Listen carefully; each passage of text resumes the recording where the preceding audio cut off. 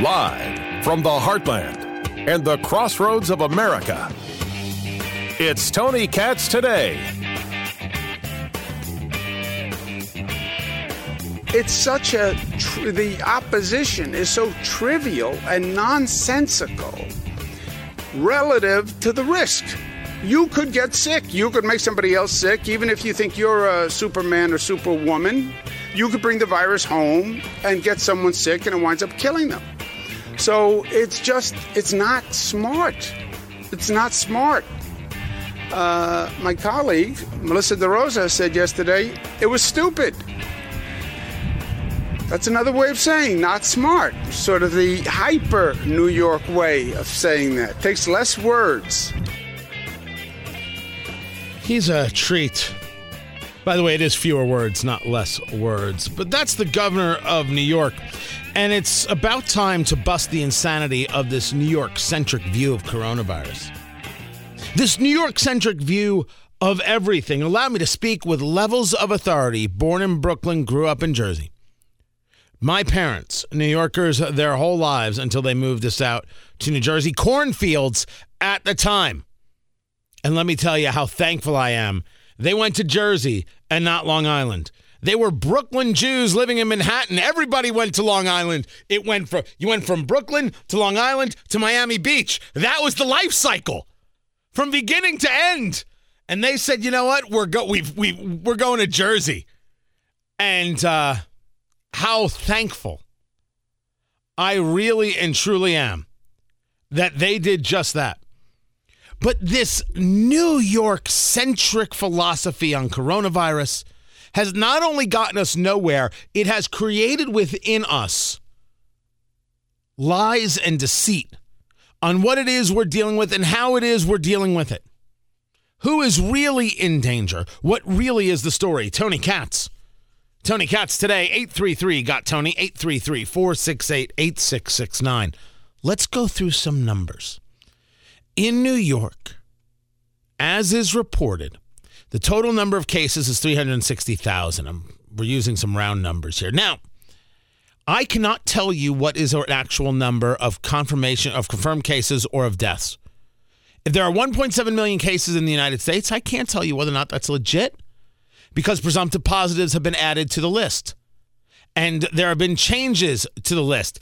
And then there's been conversations, questions about whether or not there's been honesty in the death counts. NBC News, states face criticism for COVID-19 data cover-ups. Now, is that covering up by listing people as dying from coronavirus? Or is that covering up as not listing people from coronavirus? You mean we can't figure out how to put names on a piece of paper? When we find out that it's all political and it's all because you got paid certain amounts of money for showing certain numbers of data, you will see how corrupt and how horrible large government is. Government always being the problem. This is why I'm an Article 1, Section 8 guy. This is why I'm a believer in a small, streamlined, efficient government, not this big bloated mess where we end up spending on everything and anything. It cannot do the job. They're not qualified. Can government be trusted? Hard no. That's a hard no. They can't. And it's not me saying it, it's them saying it. But let me go back to the numbers. Let's utilize these numbers for the sake of the conversation. I went to the Google box. I very rarely go to the Google box. And I put coronavirus cases by states. I just want you to know where I got the data from. It shows you 1.7 million cases, 353,000 recovered in the U.S., and 99,470 deaths. Again, I cannot confirm any of these numbers, but let's use them for the sake of the conversation. In New York, there are 23,000 deaths. There are 360,000 cases. In New Jersey, there are 11,000 deaths. There are 153,000 cases. In Connecticut, there are 40,000 cases and 3,600 deaths. I'm taking this tri-state area, and I'm saying that you've got yourself 34,000 between New York and New Jersey. You add in the deaths in Connecticut, and you get to about 39,000 cases. So of these cases, the 39,000 of the 99,000 in the United States are in the tri-state area. So a third of the cases, more than a third of the cases, near 40% of the cases, 40% of the deaths are in one area. That means to the rest of the country, there are 60,000 deaths. Do you shut down a nation for that? Oh, we shouldn't look at deaths. We should look at cases. 360,000 in New York, 153,000 in New Jersey, and then 40,000 in Connecticut. So that's 553,000 cases of the 1.7 million cases, which means a third of the cases are in the tri-state area. The tri-state area might actually have to close down for a little bit. Does the rest of the country have to close down? And let us now get to where this conversation began. If the concentration of cases was in Montana, would New York shut down? Let me share something with you. This is a New York supermarket, Staten Island, on a beautiful Memorial Day weekend.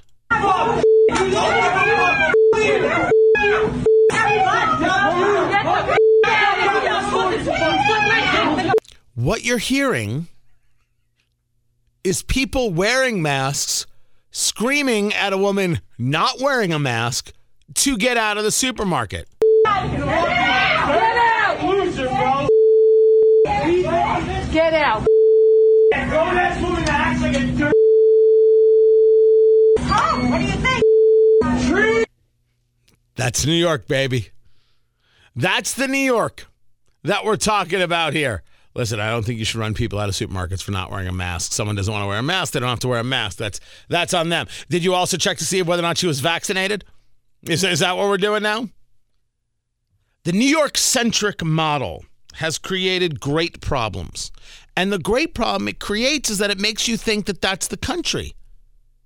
It's what happens when media is based in New York, which is why I'm not leaving the Midwest if I can help it. And focusing on what it is that we experience and deal with. And one of the things that we deal with is the psychological hit of thinking something is worse for us than it is. Coronavirus is clearly contagious. Coronavirus clearly can kill people. But when we take a look at the deaths versus the total number of cases versus how long it's been around, the numbers are not what anybody described them as in the beginning. They're not. Not at all. Everybody got these numbers wrong. But because the concentration was so high in New York, we kept hearing about it as if somehow it was front and center at your doorstep, ready to go after your kids. Oh, by the way, it doesn't go after kids, and we'll get into that a little bit later. The New York-centric mindset has created a problem for America in great ways. Let me take you to Facebook. Franco sent me a message, producer Ari. And you know what the message said? It said, stop slamming New Yorkers. A $2 trillion economy. And without California and New York, America is just another Brazil. Don't forget that, Moocher. What you got? The Pacers? Great economy. Pacers, because I live in Indiana. It's the Indiana Pacers, and they're fantastic. This is the kind of flat-out ignorance that comes from spending your whole life in New York.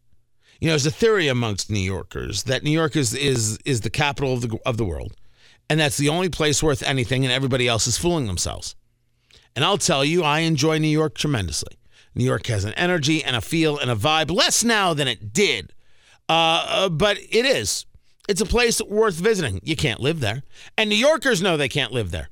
You can't live there because you're $13 billion in debt. You make $2 trillion as an economy and you're $13 billion in debt? Why don't you tell me, Franco, how that works? Well, that works because you have terrible leadership. You vote for these nonsense Democrats who don't actually understand economic growth. You're still depending on what came from yesteryear. If you people, and I mean you people, knew anything about economic growth, you'd be in favor of fracking. You'd be allowing Western New York to explode. But you don't even consider Western New York part of New York. You couldn't care less. You only think of the 5 boroughs and maybe a bit of Westchester as New York. That's all you care about. Secondly, let's talk about where that $2 trillion economy comes from. Didn't come from you. It comes from a historical perspective. It comes from Carnegie's and it comes from Rockefellers, who were brutal and still visionaries. Guys that you want to kill today. That creation of Wall Street, they're the people you hate today. And Wall Street, by the way, can be anywhere. There was a time where it was centered in New York and it had to be New York. You know, I don't know if you're familiar with Hamilton, the musical, but I was actually listening to the song unbeknownst to, I didn't know this comment had come in. I was listening. No one else was in the room where it happened. The room where it happened is all about the deal Alexander Hamilton made with Madison. I think Jefferson too.